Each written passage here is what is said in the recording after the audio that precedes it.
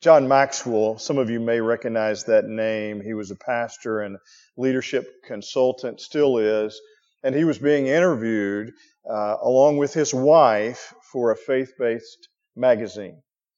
And they turned to her and asked, "Does John make you happy as a spouse? Does he make you happy?" And she said, "Actually, no." It was an awkward moment. She said, "Has the relationship been rewarding? Yes. Has it been satisfying? Yes. Have we been better because we've been committed in a covenant relationship? Yes, absolutely. But John does not make me happy. I choose to be happy. I choose to be happy." And I got me to thinking about this question, and so I want you to think about it with me. And it's not a trick question. Can God make you happy? Can God make you happy? And I want to suggest to you that the answer is no. In the truest sense of the question, I believe the answer is no. And you're thinking, "Tim, that's counterintuitive. That almost sounds blasphemous." But hear me out. I do not believe that my happiness is God's responsibility. I don't. Is the relationship rewarding? Absolutely. Am I fulfilled as a follower of Jesus Christ? You better believe it. But my happiness is not God's responsibility. In fact, some prosperity theologians have tried to make us think that God's going to make you happy if you will give to a specific ministry. He's going to bless you with a nicer vehicle and nicer home and a lot more financial prosperity. But that's not really biblical. I want to suggest to you that my wife could not be here today, but the theologian Delia Stephan said it well. God can't make me happy. He is my happiness. And so, is it God's job to make me happy circumstantially, to make sure everything goes right? I'd be careful if your answer is yes, because things may not go the way you want, and I'm not sure God's called to make us happy. I think He's called to make us holy, set apart for His purposes. Now, there is a delineation between happiness and joy, and you've heard some of these delineation explanations. I mean, like, happiness is what happens to me. It's the happening, the circumstances of my life. And if we believe that God's responsibility has to do with our happiness, some of us here, honestly, may not be real happy with God. You may feel very let down. And there's two responses. There's a couple of responses to that. And one is that we become angry because we think that God is responsible for our happiness. And so He's let us down in our mind and we reject Him. We're angry.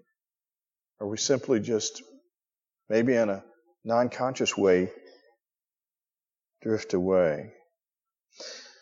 And yet, Paul says to the church at Galatia, there are some characteristics of the fruit of the Spirit, byproducts of God's Spirit living in us.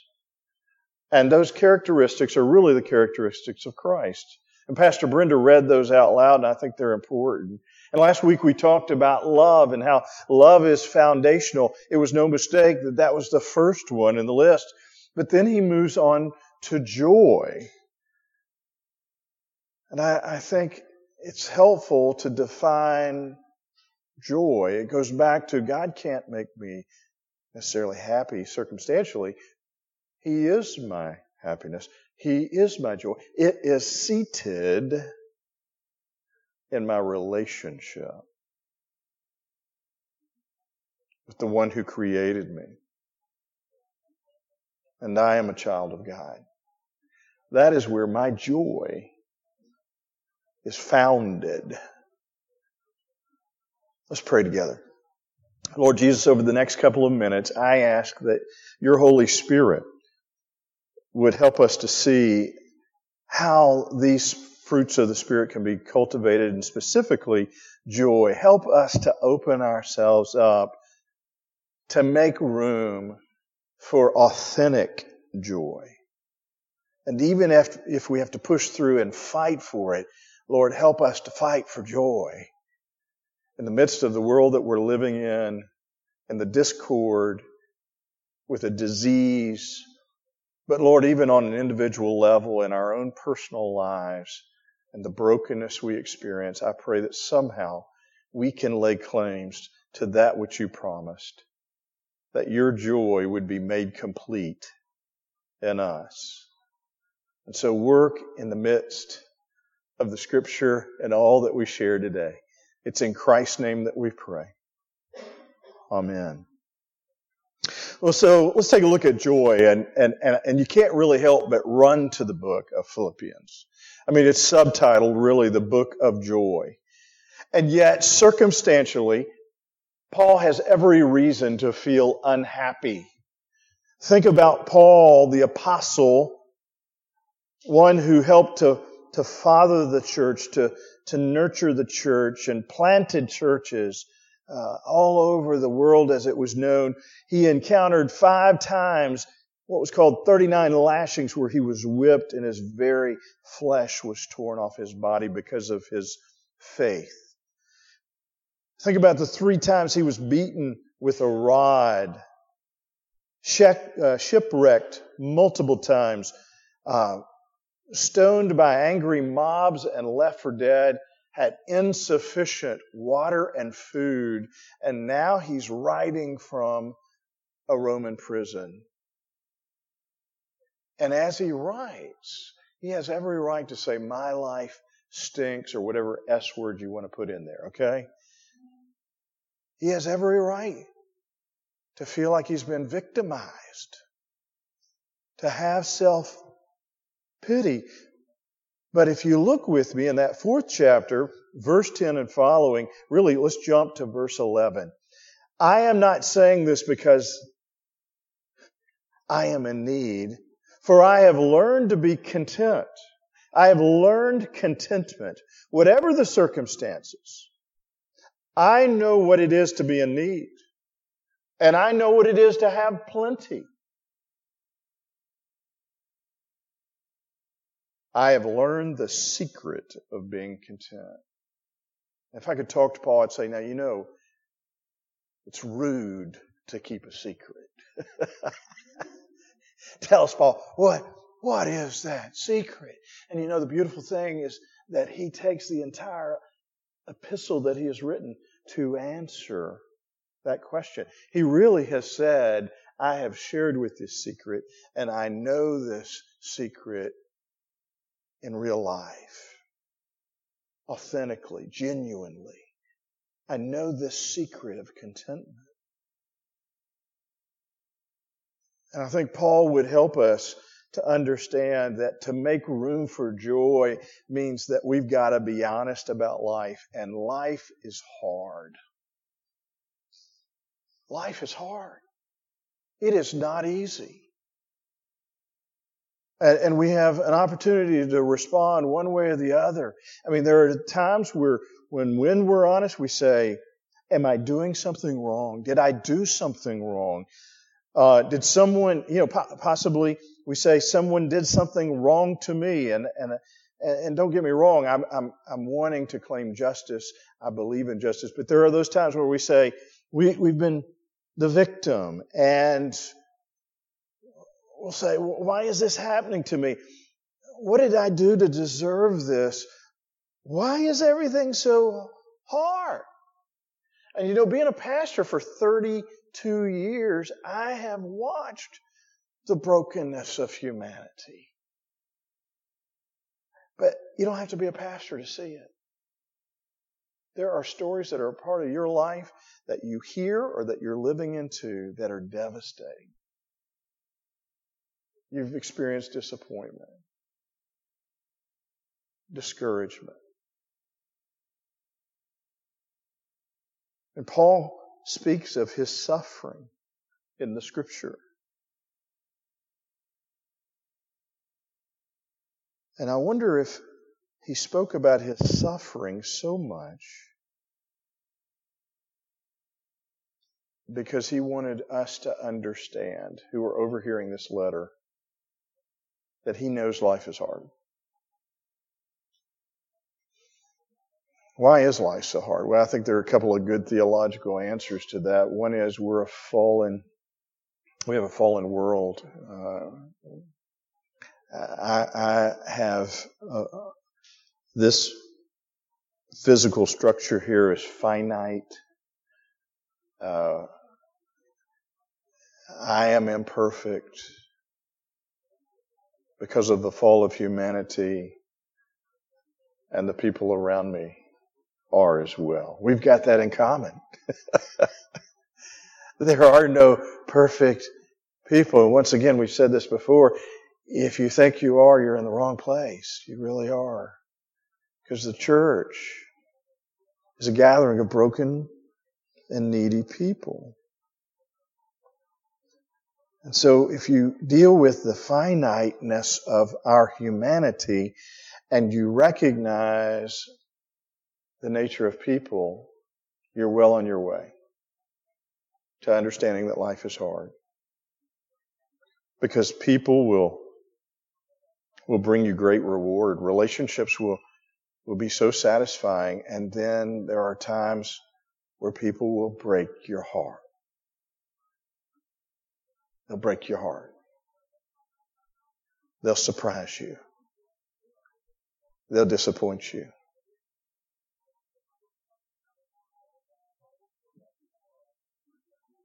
They'll speak harshly about you and question your emotion or your motives. And Paul knew this. Paul understood this. That people are going to make bad decisions, and sometimes bad things happen to good people. And I think what he's trying to help the believers in Philippi, they were strong believers and they were faithful. But I think he was saying, I had a choice. I know what it is to live with absolutely nothing in my circumstances. I know what it is to live in an abundance, but I have a secret. I have been able to choose how I'm going to respond. And I want to share that secret with you. You know, some of us are gifted at being miserable. We really are. I mean, if there's a way, we'll find out how to be miserable. And some have the gift of drawing others in with the mob mentality of being miserable as well. Well, it is the worst. Yes, it is the worst. You know. And really, in many cases, and I'm not making light and don't want to be Pollyanna, it is a decision in terms of our thoughts and how we want to see things. So I want to suggest to you that thoughts are important. And the kinds of thoughts. He says, think on these things. Let's hear those again. Choose these things to think about. And it's so hard. When we're hurting, we don't want to think about these things. But he says, brothers and sisters, think about what is true. Think about what is noble, what is right, what is pure, what is lovely, what is admirable. If anything's excellent, try to focus on the good. There's an exotic jellyfish and there is a unique exotic snail in one part of the ocean in our world, and it's interesting that this particular jellyfish will consume the snail. Now, this unique species of snail has the ability, once consumed, begins to eat on the inside of the jellyfish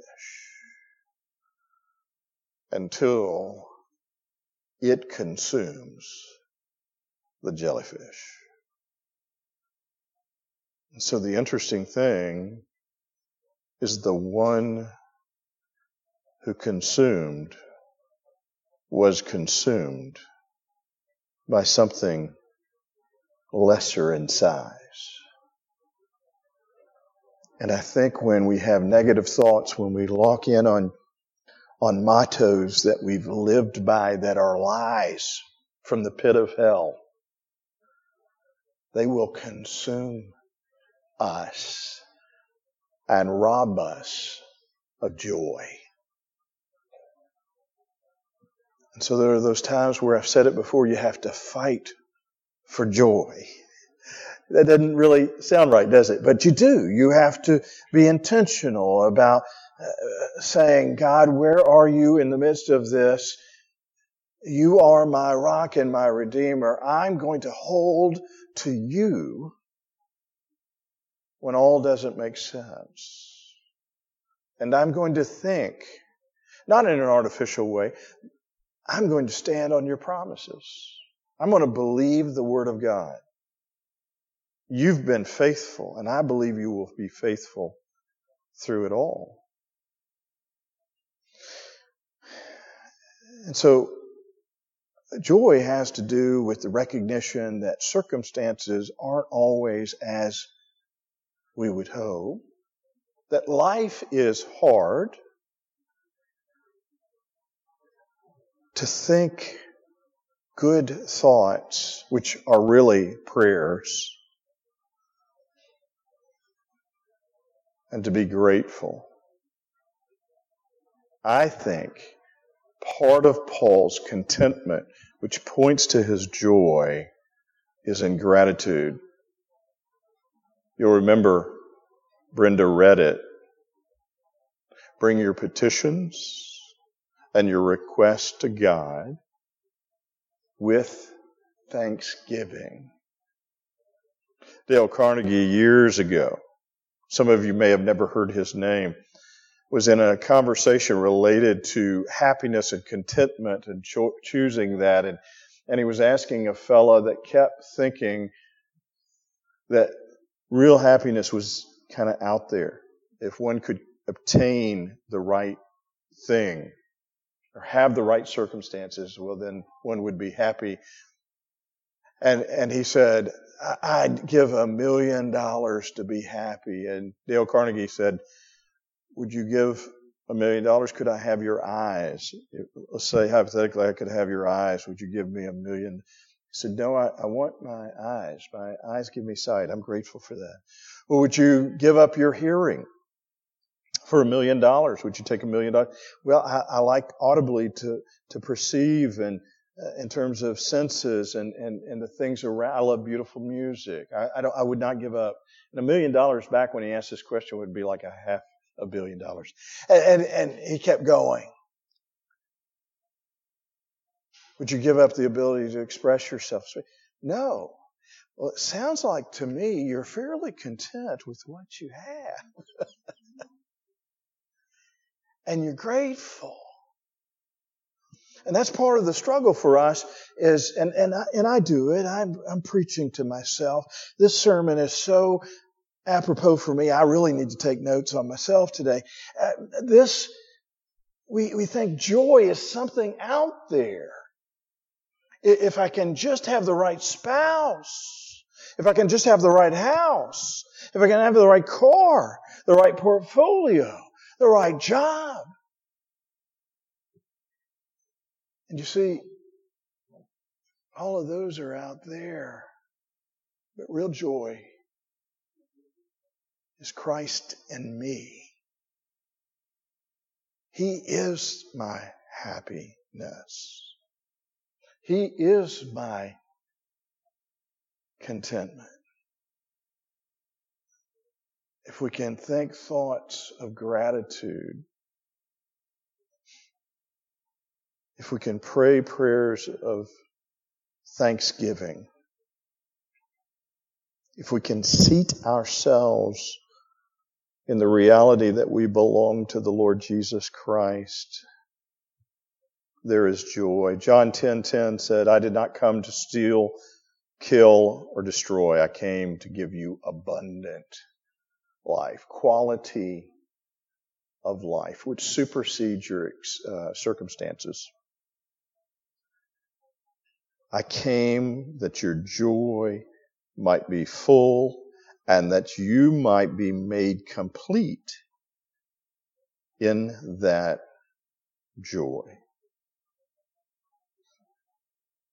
And so, those things that are so circumstantial are temporary. They're temporal. But Christ in me is eternal. And today I want to invite you, if you've not received Jesus Christ as your Lord and Savior, you've not experienced real joy, authentic joy, and the invitation is before you to be open to that joy. And part of that has to do with this. You say, Tim, this is all great about joy and you've helped to define it, but how do I become more open to it? How is that fostered in my life? How is that enhanced as a characteristic of Christ in this list of characteristics called the fruit of the Spirit? And one is, I would say, celebrate that you are a child of God. Today, just give thanks that you belong to the Lord. And that's the first step. And that He belongs to you. And regardless of your circumstances, He will stand with you. He will hold your hand. He will love you, even in spite of you. The other is to engage Him. John Wesley called these means of grace. To glean joy from practices that help to foster that, like reading the Scripture, being in a small group where others are discovering the joy of and rediscovering the joy of their salvation. And being in a setting like this. There's something about collective joy. It can be contagious. That we have moved through a week of challenge and people and difficulties and heartbreak stories, and yet we can come to reaffirm joyfully that the Lord is sovereign. He is still God. And it's going to be okay. That He sees how it ends and He's got it under control.